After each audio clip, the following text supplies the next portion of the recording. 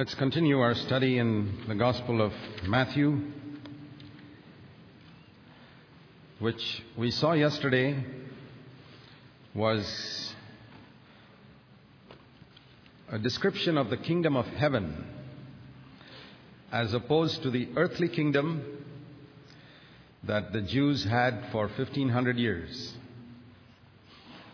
And we saw that Matthew wrote especially to the Jews, and we could apply it like this to us. Are we Jews? And we say no. But if you are a Christian and your mind is set on earthly things, you are a Jew.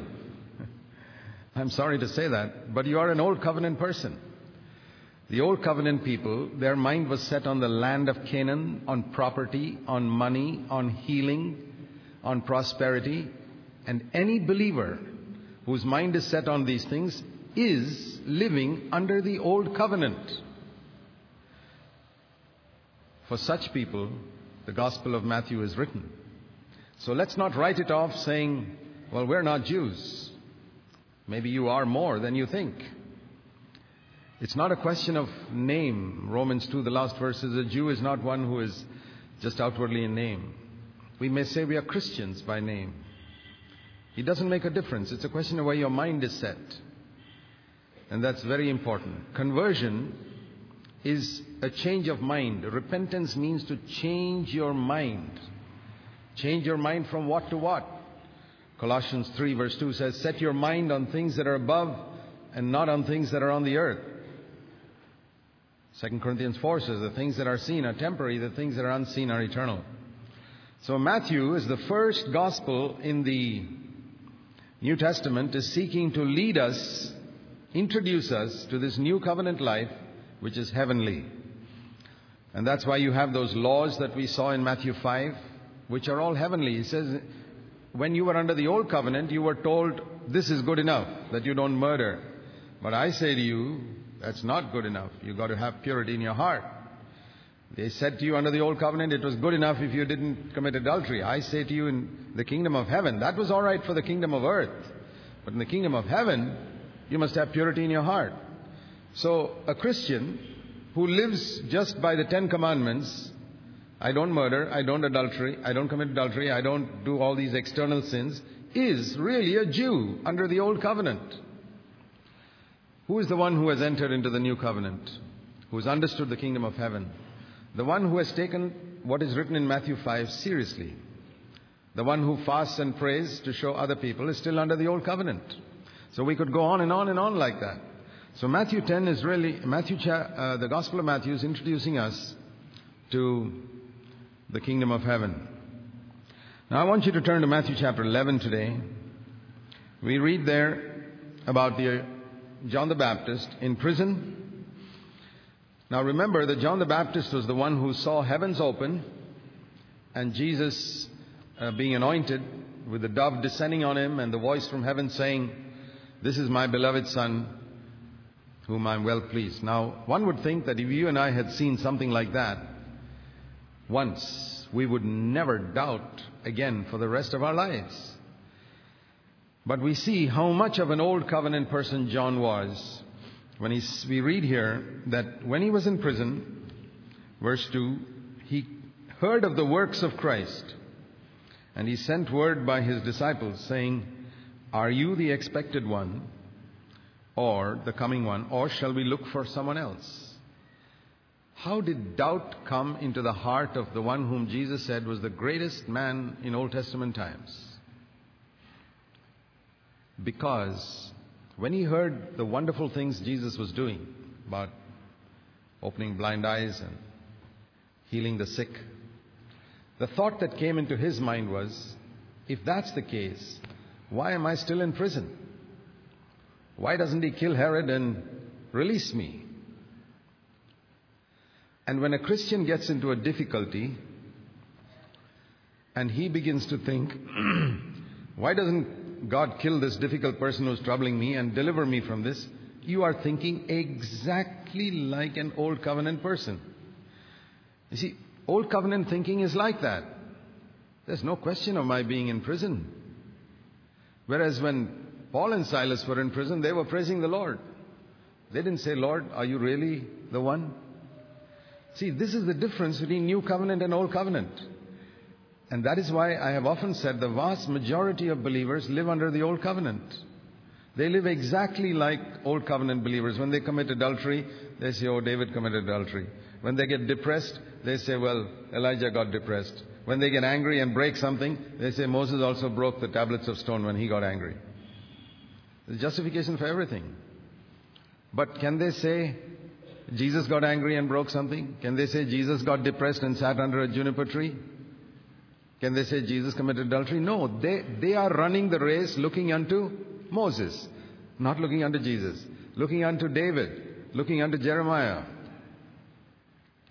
So, there are many, many ways in which I could prove to you that the vast majority of Christians live under the Old Covenant.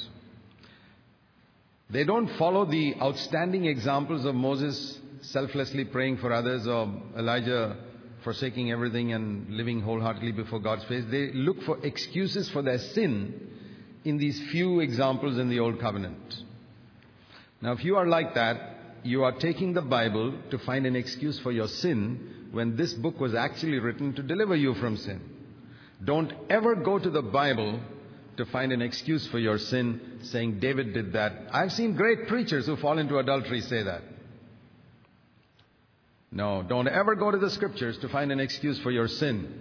Don't go to the Scriptures to find an excuse for your depression. If you go to the Scriptures, the Bible says the Scripture has been given to us to show us the glory of Jesus Christ. And if you can show me that Jesus was depressed and Jesus was defeated, then please follow that example. But you don't never find that. So I want to encourage all of you and help all of you to look at the Scriptures in a completely different way from the way you've been taught perhaps for years to look at, to find an excuse for sin in the examples of godly men who fell in the Scripture. Rather look at Jesus. This is the New Covenant example. And the longer you comfort yourself by examples of people who fell in the Old Testament, the longer you are going to live as an Old Covenant Christian. My desire is to lift all of you to this New Covenant plane. So John doubted because he felt, I'm in prison. And if Jesus is almighty, shouldn't he deliver me? Don't you get questions like that? What did Jesus do? Jesus could have called 72,000 angels to deliver John from prison immediately. He didn't do that. He said, go and tell John, when the people came to him, verse 4, that the blind receive sight and so on, and the poor have the gospel preached to them. That is the New Covenant, the gospel. And the gospel does not include deliverance from prison, or killing Herod, or killing Caesar, or killing the Pharisees. It does not include that. What it does include is overcoming sin and living by faith, knowing that God knows what is best for me. If it is prison, prison. But we can't blame John the Baptist, because John the Baptist was not under the New Covenant. He was under law. He was not under grace. He did not have the Holy Spirit dwelling in him. But we can certainly blame Christians today who say they are baptized in the Holy Spirit and who say they are under the New Covenant if they behave like that. So Jesus went on to say, he said, don't criticize John the Baptist just because he asked a question like that. Do you know what he is? Did you go there to see a prophet? Verse 9, he's more than a prophet. I told you yesterday how Jesus had no hesitation to express appreciation for people. And here is another example. Verse 11.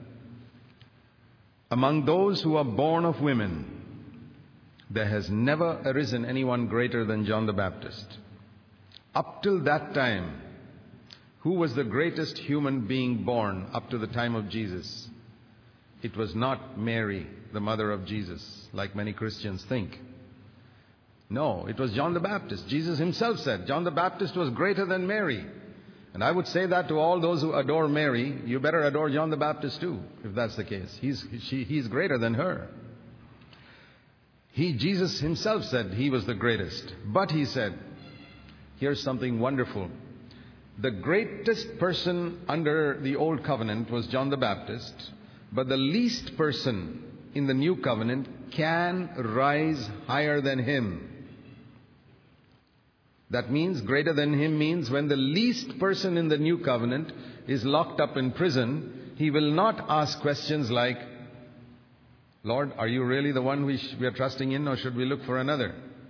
He will not have such questions. That is the difference in the new covenant. So that's why it says, if John the Baptist was the greatest and our calling is higher than that, then why do you look at Jeremiah, David, Moses to find excuses for your sin? No.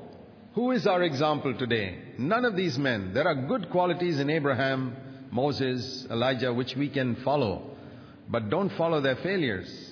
Today our example is Jesus Christ. Another thing we see here in verse 12 onwards is that the kingdom of heaven suffers violence, and only those who are violent to possess it will possess it. Not everyone can get into God's kingdom. What does it mean to be violent? Externally, Christians are men of peace.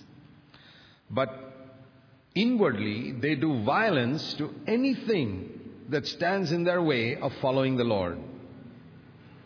So, externally, people of peace, and inwardly, people of violence against Satan, violence against the lusts in my flesh. That's the only way to possess the kingdom. If you are half-hearted, you will not be able to take the kingdom of heaven. You will remain an earthly person all your life. If you are going to please your parents and you are taken up with other things that divide your attention, and you don't do violence to these things that prevent you from loving God with all your heart, anything that prevents you from loving God with all your heart, whether it's your job or your parents or the pursuit of money or anything, we have to do violence to them. Violence means you got to kill it. Kill those desires. Otherwise, we will remain Jews all our life. We'll never become Christians. We'll never become disciples. We may become like the third-rate Christians who call themselves Christians all around us. If you're happy with that, that's fine.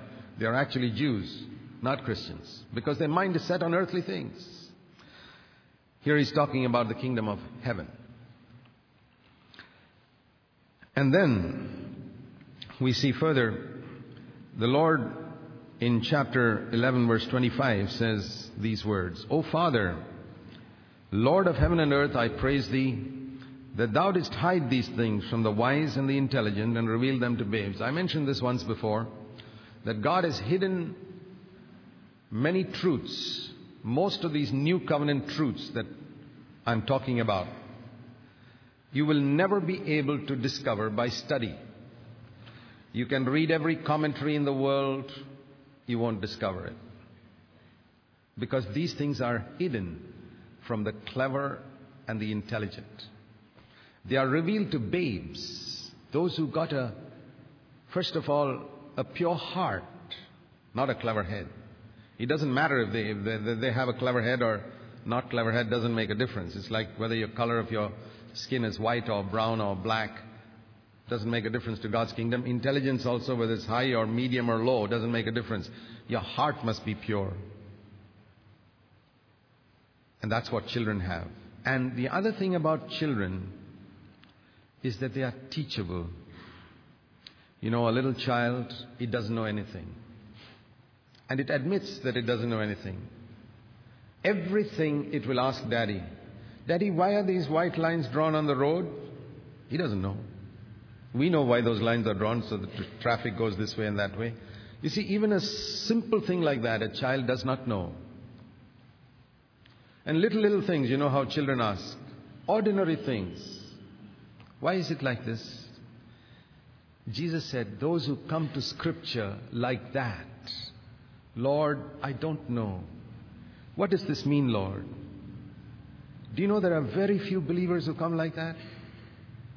They would rather consult what other people have written instead of going to God and saying, Lord, you wrote this book. Can't you tell me what it means?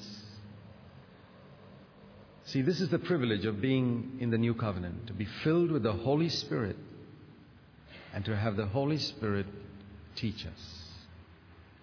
And even when we listen to men teaching us, it's Christ himself has appointed teachers in the church. Otherwise we wouldn't be having sessions like this. What's the use of sessions like this if you can just sit at home and listen to the Holy Spirit? But the Bible says Christ has appointed teachers in the church. But even when you listen to those teachers, if you stop with the teacher, you'll never understand. I always tell people, please remember that everything you hear from me is second-hand. I got it from the Lord and you got it from me. Maybe it's true, but it's still second-hand. You need to take the second-hand stuff which you hear and take it before the Lord and say, Lord, make it first-hand now. Make it my own experience, what I heard now. Then it'll be yours forever. That'll be like taking the manna into the most holy place and keeping it there. It'll be fresh forever in God's presence. If you don't do that, even what you receive now will begin to stink, like the manna that came from heaven. You may say this came from heaven. Right. But it'll stink by tomorrow. So, we have to come with this teachable attitude and say, Lord, teach me. Verse 28, Jesus said, come to me, all you who labor and are heavy laden, and I will give you rest. This is the meaning of the Old Testament Sabbath. Today, it's not a physical day of rest. It is this rest that Jesus gives to us. It comes by coming to Him. It comes by acknowledging that we are weary and heavy laden. You know, I use this verse for people who want to. Sometimes people come to our church and say, well, Brother Zach, I'd like to join your church. And I ask them, why do you want to join our church? And they think they will make me happy by saying, well, I belong to that church over there and I'm sick and tired of all the people over there, and so I thought I'd join you. And he thinks he's going to get a warm welcome from me. I say, brother, if you were sick and tired of those people, you stay with us a few days, you'll get sick and tired of us also. So don't join us. But because we are a bunch of people who are sick and tired of ourselves, not of other people. And if you're sick and tired of yourself, come and join us. We'll have wonderful fellowship. But if you're sick and tired of this denomination or that denomination, you better stay there. You'll come here and become sick and tired of us. See, a lot of people are trying to grab other people from other churches. Oh, are you sick and tired of that denomination? They say, that's right, that's a terrible place. Come and join us. And they come here and cause trouble here. Jesus said, come to me, those who are sick and tired of themselves. That's the meaning here. Are you sick and tired of yourself, of your defeated life, of the lack of victory in your life, the lack of victory in your family life, the lack of anointing in your ministry? Are you sick and tired of that? The Lord says, come. But if you're sick and tired of other people and you're always looking at the faults of other people, wait. Don't come to Jesus because you don't qualify. You're not ready to come. Don't think anybody can just walk into Jesus' presence. You've got to be weary and heavy laden. That means you've got to be sick and tired of your own defeated, depressed, gloomy life and lack of anointing and freshness. The Lord says, come to me. I'll give you rest. You know, it's not God's will that our life should be always agitated, irritated, upset. No, I believe God's will is that my heart should be at rest 24 hours a day, 7 days a week, 52 weeks a year. That's God's will. At rest. Whatever may happen around me. But that can come if I acknowledge my defeated life and come to Jesus and say, Lord, give me this rest. Bring me into this Sabbath. And then Jesus said, take my yoke upon you and learn from me. A disciple is a learner. A disciple comes to Jesus to learn. Like a child that's teachable. Lord, teach me. And what do we have to learn from Jesus first of all? Many people come to Jesus to learn many, many things. We would like to learn how to preach. We'd like to learn how to do evangelism, how to do Bible teaching, how to prophesy. Jesus said, before all that, learn from me how to be gentle. We are all so hard and harsh. And Jesus says, learn to be gentle and learn to be humble. Those are the first things we need to learn. And there are not many Christians running after Jesus to learn gentleness and humility. You look at some gifted servant of God and you wish that Jesus could make you like that. That's the wrong thing to pursue. What you need to pursue is the character you see in that man, not his ministry. Do you know that many of you can envy a person's ministry and want a person's ministry more than his character? And Jesus never encouraged that. He didn't say, come to me and I will teach you how to do this, that, and the other. First of all, learn humility and gentleness. And then you will find rest for your souls. And then I will make you fishers of men. That's what he said. He'll make us fishers of men. He'll make us teachers to the church. But first of all, we need to come to rest. Now, if I become a fisher of men and I'm not at rest in my own heart, or I become a teacher in the church and I'm not at rest in my own heart, I'm going to have tremendous problems and cause problems for others too. And then it's very significant that immediately after that comes this section on the Sabbath. Chapter 12, verses 1 to 13. He had spoken about rest, and then he went around, for the next two incidents mentioned there, he went around demolishing the Jewish idea of the Sabbath. He allowed his disciples to pick the heads of grain on the Sabbath day, and the Pharisees began to complain. The Pharisees' idea of Sabbath was, rest was, not what Jesus said in Matthew 11, 28 to 30. Their idea of rest was, you don't do any work. You don't gather grain and eat it up on the Sabbath day. And you don't allow any person to be healed. These people were so selfish. Jesus said in verse 11 of Matthew 12, if one of your sheep falls into a pit, won't you pull it out on the Sabbath day? Or will you leave it there till Sunday morning or Saturday night? No. Even if it's on the Sabbath day, you'll pull it out immediately. He says, you fellas are so selfish, and don't you think this man who's got a withered hand is much better than a sheep? So you find that legalistic people are very narrow-minded in their approach. They are very, very selfish. They do things for themselves, but they'll never allow it for another person. Further, in chapter 12, verse 31 and 32, Jesus spoke about blasphemy when they said that he was casting out demons, verse 27, by Beelzebul, the prince of demons. Jesus said, have you spoken against me? Verse 32, it's forgiven. In the Old Testament, when Miriam spoke against Moses, she got leprosy. Who is greater, Moses or Jesus? Jesus. Now listen to this. Miriam said a small word against Moses. Why did you marry that wife? She got leprosy. The Pharisees said such a strong word against Jesus. You are led by the prince of devils. What did they get? Forgiveness. Miriam got leprosy and the Pharisees got forgiveness. That is the difference between the Old Covenant and the New Covenant. The blood of Abel cries out for judgment. The blood of Jesus cries out for mercy. If you wish that God will judge those who hurt you, you are still a Jew under the Old Covenant. If you desire that God will forgive those who hurt you, then you have become a Christian, a disciple of Jesus Christ. Chapter 36 and 37, he speaks about the words that come out of our mouth. Every careless word that men shall speak, they shall give an account in the day of judgment. Now, it is my firm conviction, after being a believer for more than 40 years and watching believers in many parts of the world, that more than 95% of believers that I have met do not believe that verse. They do not believe that they'll have to give an account to God one day for every useless word that they ever spoke in their lives. How do I know that? Because they speak such a lot of useless words so carelessly.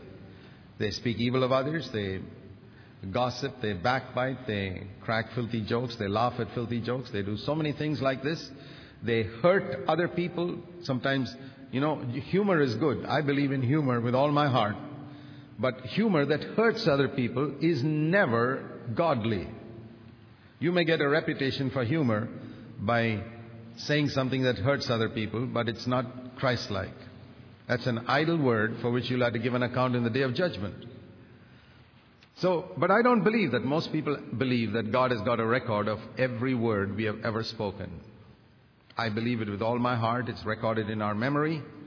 There's a videotape running in our memory all the time, recording everything that's happened in my life from the day we were born.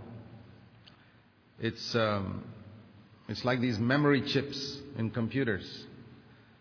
Our computers actually are, patterned after the human brain. And in the human brain is the original computer. And it can store a fantastic amount of information, more than any computer on the earth. And in that computer called the human brain is a memory which contains every single thing you ever did from the day you were born, every word that you spoke.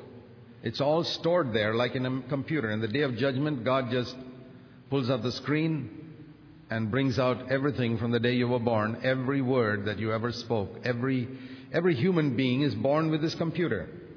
And when he's raised from the dead, that computer will be back running in the day of judgment to reveal exactly what he said throughout his life. And it's all there. Every word you spoke from the time you said mama is recorded in your computer brain. And it's all there. Be careful. If you believe God's word, you'll be careful with your speech. And in that day, this is an amazing verse. All of us know about justification by faith. If you're a balanced Christian, you will also know about justification by works. Faith without works is dead. Romans 4 speaks about justification by faith, which is Scripture. James chapter 2 speaks about justification by the works of faith, which is also Scripture. And Jesus, in verse 37, spoke about justification by our words. Now, if on the day of judgment, the words you spoke are played back from the computer, would they justify you or condemn you? It's a very good question. In the new covenant, we are to have a tongue of fire.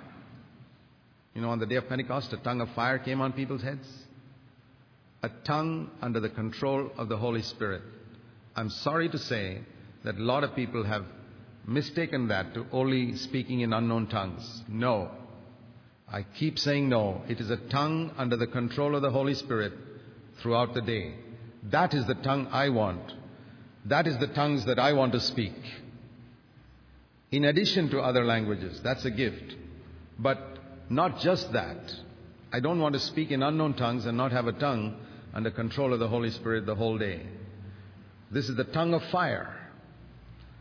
By your words. In the old covenant it was not there because they didn't have the Holy Spirit to control their tongue. God permitted a lot of things under the old covenant, but not in the new. Just like He permitted divorce and marrying 10 wives in the old covenant, but not today. It wasn't His will even in the old covenant, but He permitted it. But today we have more light. Matthew chapter 12 verse 40, it speaks about Jonah in the whale's belly, in the sea monster's belly for 3 days and 3 nights. And so, verse 40, so the Son of Man be in the heart of the earth. That means not in the grave. He was in the center of the earth. Paradise was located in the center of the earth at that time. Today it's in heaven. Jesus went to the center of the earth with the dying thief, with the dead thief, to paradise. And He was there for 3 days and 3 nights. It's my conviction that Jesus Christ died on a Thursday, not on a Friday.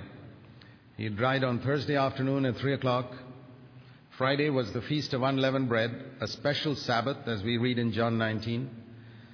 And Saturday was the regular Sabbath of the weekly Sabbath. So there were 2 Sabbaths, and that's why the women came on the Sunday morning to anoint Him with spices and discovered that He had risen.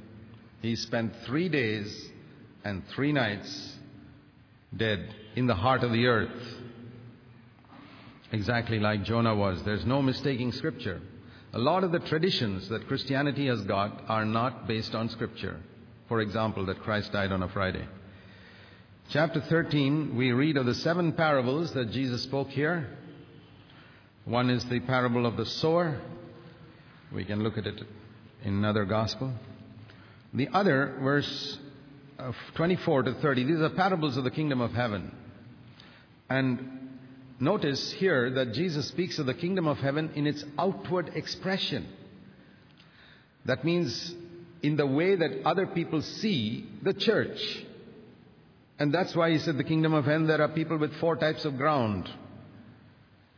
And then he said the kingdom of heaven is like seed sown in a field, and there are tares also in that field.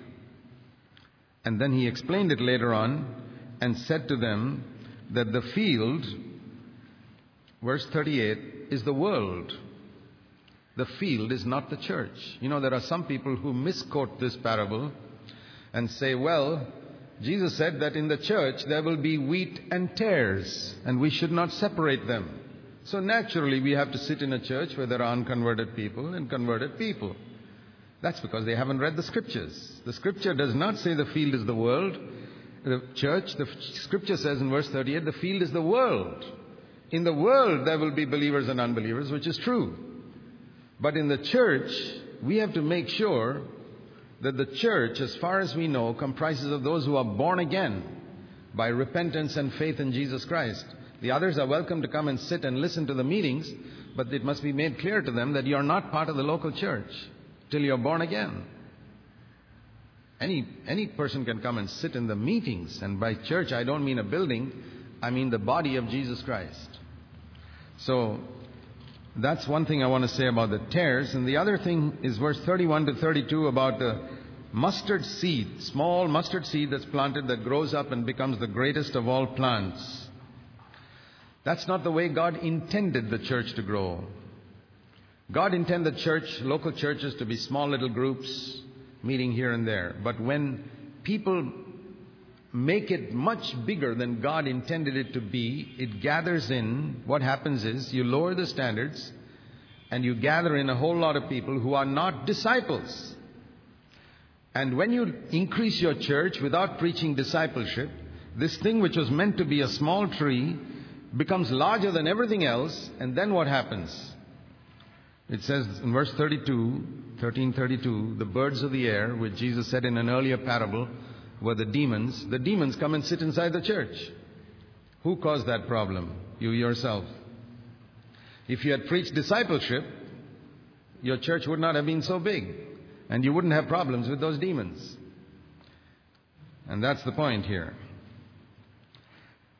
Verse 33, he spoke about the kingdom of heaven again being like leaven. It's the outward expression. Corruption, spreading. Again and again he speaks about that.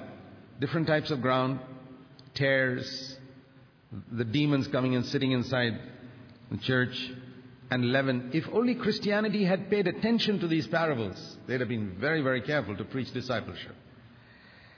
And then the hidden treasure. The kingdom of heaven is like a man who found a field with treasure hidden, and this is discipleship. These 2 parables speak about discipleship. He sold everything that he had, and he got that. He says, I want to pay the total price. I want to give up everything and follow Jesus. I want this kingdom. And they got it. The man who searched for goodly pearls, teaching the same lesson, he sold all that he had. Notice that expression, all that he had. No man of you can be my disciple unless he forsakes all that he has. That means everything that he has, he's given to Jesus. Then you can get God's kingdom. Otherwise, you'll get that compromised version that you've seen before. Again, in verse 47, he speaks about the kingdom having 2 types of fish. They both come in, the good and the bad. And then, at the end of the age, the angels would come and take out the wicked from the righteous, verse 49. One last word, verse 52. That's a good word for those who are Bible students. A scribe must become a disciple. A scribe is a scholar who studies the scriptures. It says the scribe must become a disciple. Then, when he gets up to preach, from his treasure, he will bring out things, old things which are still fresh, and new things which are fresh. But not if you're a disciple. If you remain a scribe, your ministry will be dead. Chapter 14, we read in verses 29 to 31 a demonstration of faith. Peter walking on the water, Jesus walking on the water, Peter walking on the water. And I ask people this question: which is the greater miracle? Jesus walking on the water or Peter walking on the water? It's Peter walking on the water. Jesus walking on the water is not a great miracle.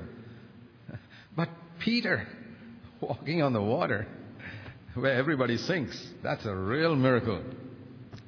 Okay. What is this trying to teach us?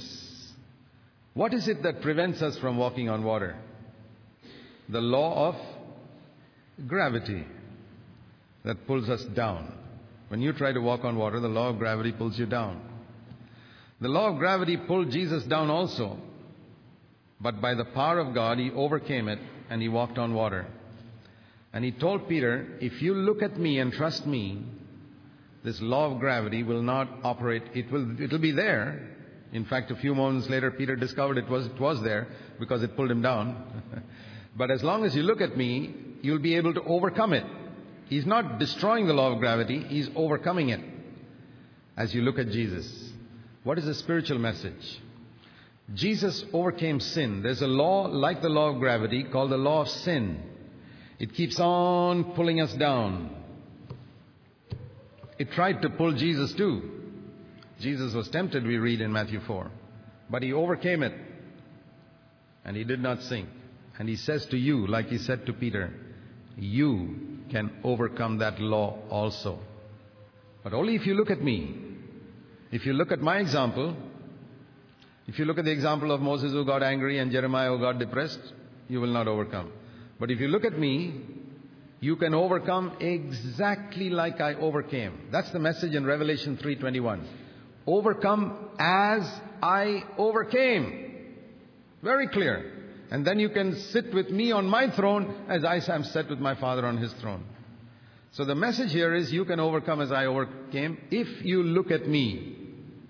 And if you look at me and my word and not look at other Christians and the substandard level at which they live. And as long as Peter looked at Jesus, that is faith. Faith is to look at Jesus. He walked. He overcame. And you can overcome the law of sin by the supernatural power of God called grace. Sin shall not have dominion over you. But the moment he looked away, down. And when you go down, what should you do? Don't wait till you hit the bottom of the sea. When did Peter say, Lord, save me? It says, as soon as he was beginning to sink, I think even his feet had not gone fully down. He felt, hey, I'm sinking. Lord, save me. And when you're sinking in temptation, do you know what you should do? Cry out to Jesus and say, Lord, I'm falling now. I'm falling in lust. I'm falling in anger. I'm falling.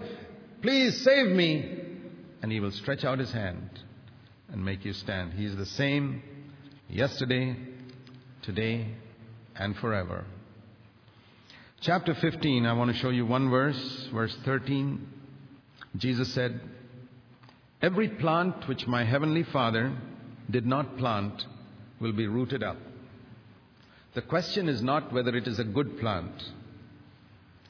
The question is not whether it's a big plant. The question is not whether other people appreciate the plant. The question is who planted it, you or God. We've got a lot of bright ideas to do God's work. Okay? You go ahead with your bright ideas and you can do something. You can produce something which looks very impressive in the eyes of men. But in the final day, the Lord will check up to see, is this an idea that originated in your own brain, or is it an idea that originated with God? God, listen to this statement carefully.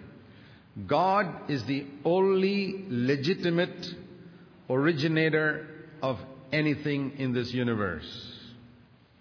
I believe that. He is the only legitimate originator of anything in this universe. If you originate something, it will perish. What's the first words in the Bible? In the beginning, God. Let it be like that in your life. What does it mean in practical terms? You can't decide to go somewhere and say, I'm going to serve God over there. Where did that idea originate? Was it in your heart? Was it in somebody else's heart who stirred you to go to some place to serve the Lord? Or did you wait upon the Lord and the Lord put a burden in your heart? Then go ahead and do it. Are you trying to build a church somewhere because you want to do something like you saw somebody else do?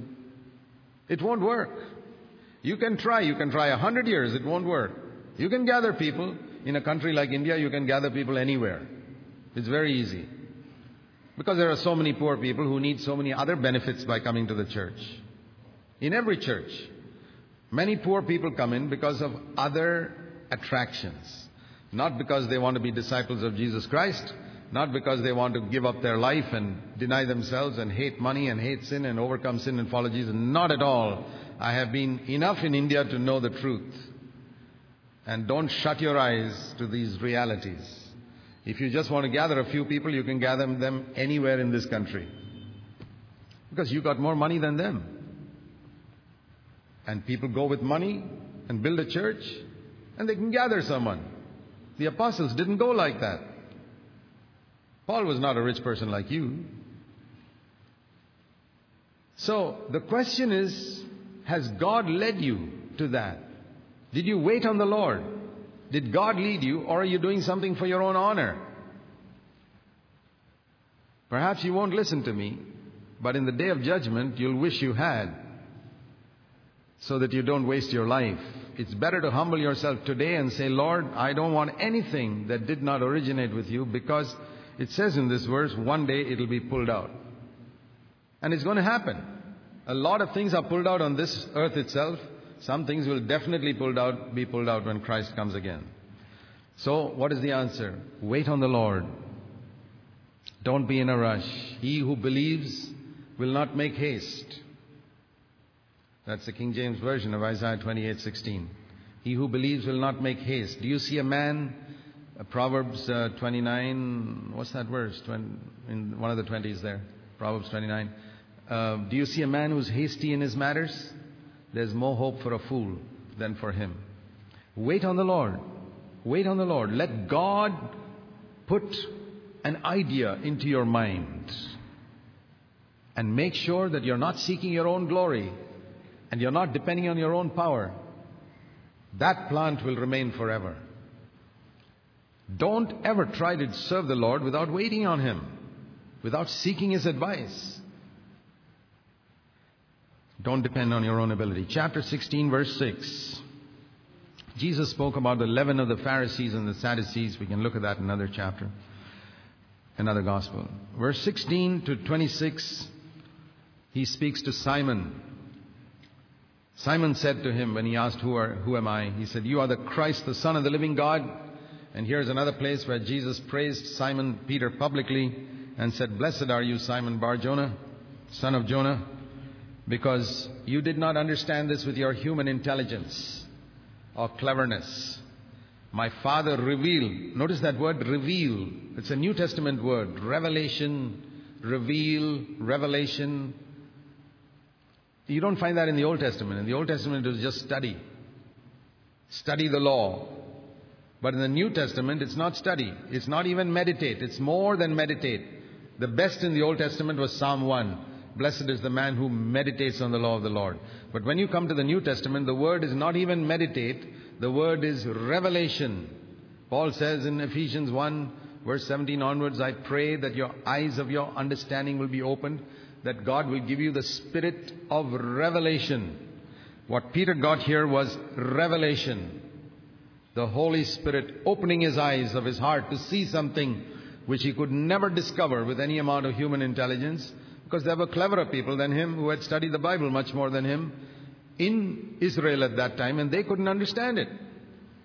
And Peter understood it. Please remember that for today. God can reveal all of Scripture to us if you come to Him like a little babe in humility and brokenness. And verse 18, I say to you, you are Peter, Petros, a small stone, but upon this rock, Petra, a large rock, on this rock of revelation of Christ as the Son of the living God, I will build my church. Many people have misunderstood that. Jesus was not saying, Peter, you are the rock. He was contrasting it. He used two completely different words which don't come through in the English so clearly.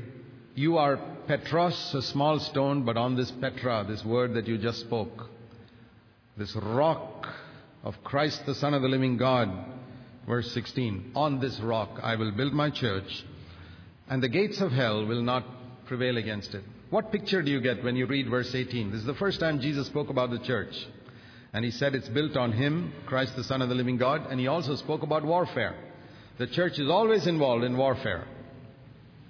Now, what do you understand by the gates of Hades not prevailing against it? I'll tell you how I understood it for many years. I understood it like this. The church is in a battle, and the devil is attacking the church on all four sides, and we are somehow surviving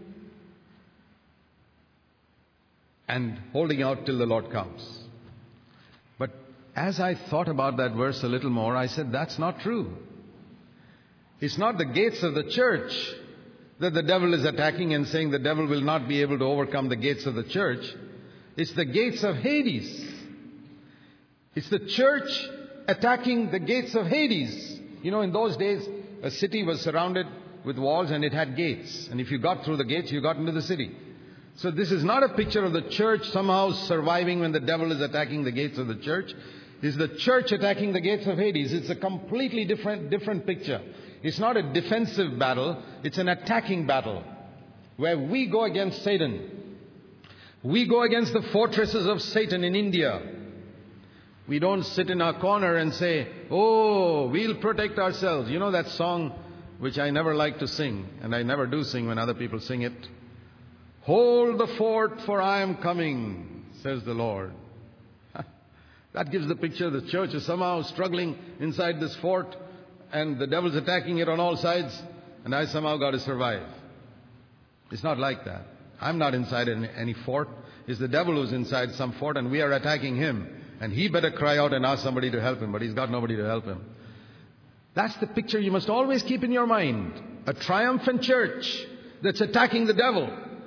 And yet the vast majority of Christians in our country have got this defeatist attitude. Always defensive, somehow survive. And you hear some voice from heaven saying, Jesus saying, hold the fort, I'm coming, hold on. I don't hear any voice like that. We walk like Jesus walked on the earth. Wherever Jesus walked, the demons trembled and the devil got scared. And wherever you and I walk, every place that the sole of your foot shall tread, I give unto you. We don't live in fear. We don't live in fear. Oh, the devil will give me cancer, or the devil will give me a road accident, or the devil will give me this. No, he's got to be scared of me. Do you have that view, my brother, sister? You can never build the church of Jesus Christ if you don't take that attitude towards Satan. The gates of hell will not prevail when you go against it. You go, and Jesus has bound the strong man already. We go and spoil the strong man's goods. It's not the strong man coming and attacking us. That's not the picture anywhere in the Bible. And the devil has been so clever to put a completely opposite view in the minds of so many believers. Okay. And after that, Jesus spoke about taking up the cross. We can look at that in another gospel. Chapter 17. We read in verse, it's about the transfiguration also. We can look at when we go into another chapter. Let's go to chapter 18. When we go to another gospel rather. Chapter 18 verse 3. Jesus said, unless you are converted and become like children, you shall not enter the kingdom of heaven. Is it true that you cannot enter God's kingdom unless you're converted and become like a little child? Absolutely right. A little child, he was speaking about humility.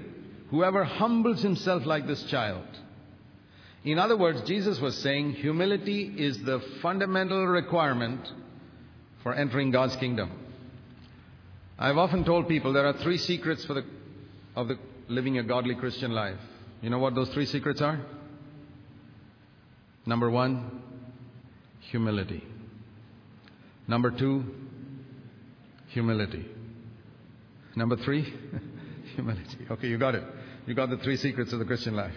You'll have no more problem if you keep these secrets, 3 secrets before you all your life. That's all. That's it. Become like a little child, humble yourself, and say, Lord, I'm not the clever, smart man that I try to tell people in the world I am. I'm pretty dumb when it comes to spiritual things. I really don't know. You know, we are so self-confident. Little babies are not self-confident. They are so scared. Have you seen a little baby? You try and take a 6-month-old baby from its mother's arms. In a few moments it'll start crying. It's so scared.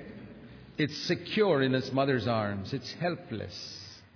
And the Lord says, just as much as you're bold before the devil, be like a helpless babe before God. This is the dual picture of the Christian. A warrior in front of the gates of hell. Fearless. But before God, like a little child. Lord, I cling to you. And because I cling to you, I'm safe. I don't know anything. I may do a lot of stupid things. Please protect me. I don't understand your word. I'm a little child. I don't know ABC. You know, a little child doesn't come into the world knowing ABCD. It has to learn. Keep that attitude of being a little child all your life. In verses 18 to 20, he speaks of the authority of the church that can bind and loose Satan. It's the second time he spoke about the church. But it requires at least 2 or 3 people who are united. Verse 19, 2 or 3 people must be united. And when they are united, Jesus says, I am in their midst. Verse 20. And then verse 18, when they bind Satan, Satan will be bound. Many people try to do that without being united with others. We've got to be united in spirit. A family can be united and bind Satan's power in their home. But it is that unity which the new covenant speaks of primarily. Verse 21 to 35 speaks about the unmerciful servant who did not forgive somebody else. And Jesus said, here he speaks about this truth of being unforgiven. Unforgiveness. Not just unforgiveness, but being forgiven and being unforgiven. That means your sins were forgiven, and then the Lord cancels that forgiveness and says, sorry, you're not forgiven. That's the message of this story. This king forgave that slave, but when that slave did not forgive his fellow slave, he canceled his forgiveness. Sorry, you got to pay up. And Jesus said, so will my heavenly Father do to you, verse 35, if you don't forgive other people. That means even though your sins may be forgiven today, all your sins from the day you were born, because you came to Jesus, tomorrow, if you go and don't forgive somebody else, all the sins from the time you were born till today will be put back to your account. If you can get any other interpretation of that parable, tell me. There is no other interpretation. All your sins will be put back to your account if you don't forgive somebody else. And you'll go right on to hell. In chapter 20, verse 1, Jesus spoke about laborers who came to work in the 11th hour. That parable teaches us that those who serve the Lord for reward, like those who came in the 3rd hour and 5th hour and 6th hour and so on, will get their reward last. And those who came at the 11th hour expecting nothing, who served the Lord out of joy, they're going to get their reward first. Remember that. It's motive that matters.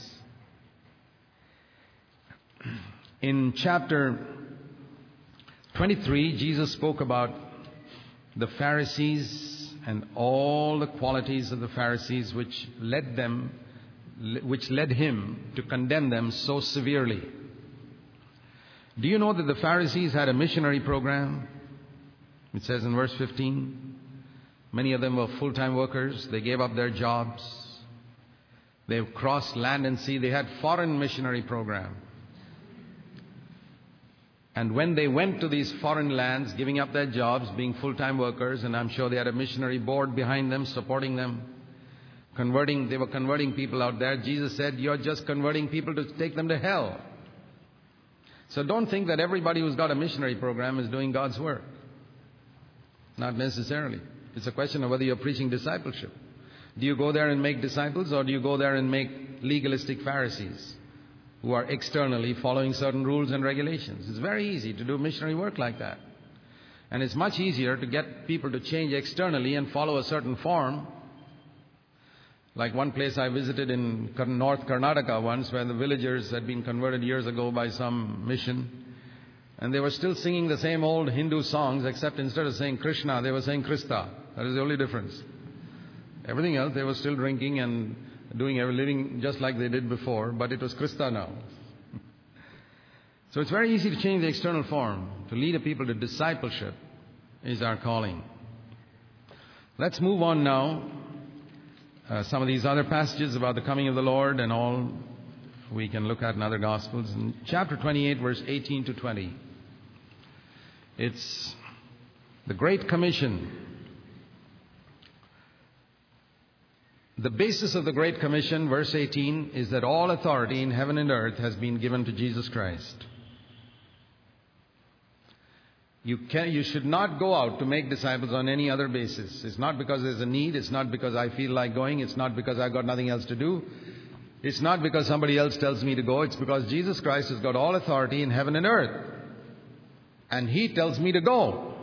And go and do what? In every nation, in every place I go, if you want to do God's work, make disciples. Don't just make converts. Don't just change their external form and make them say the right words. Make disciples, followers of Jesus. Baptize them. Baptism is not an optional thing. We are not interdenominational. Say, okay, we'll keep quiet on baptism. I'm not anyway. If I go to make disciples, after making disciples, I've got to baptize them in the name of the Father, Son, and Holy Spirit. And then I have to, after that, build the church. Build them into a body by teaching them to do every single thing that Jesus commanded. It's very clear, the Great Commission. Go, number 1. 2, make disciples. 3, baptize them. 4, spend the rest of the time teaching them to obey every single thing that I ever did. And this Great Commission is surrounded by 2 promises, like brackets. No, 2 statements. 1, all authority in heaven and earth is given to me. And at the end, I'm with you always to the end of the age. And anyone, don't claim that promise that the Lord is with you. Everybody likes to claim that promise. Lo, I am with you always. To whom was it given? Only to those who are going and making disciples. Not believers who are living somewhere trying to make money. They can't claim that promise. Go and make disciples, and then you can claim the promise that He's with you always. Otherwise, He isn't. Our calling in life is to make disciples. Let's pray. Heavenly Father, thank you for your word that guides us on the right path. It's like a light in the darkness, that we need never go astray. We may have to change our ideas and opinions, but we thank you that you can save us from going astray. We praise you in Jesus' name.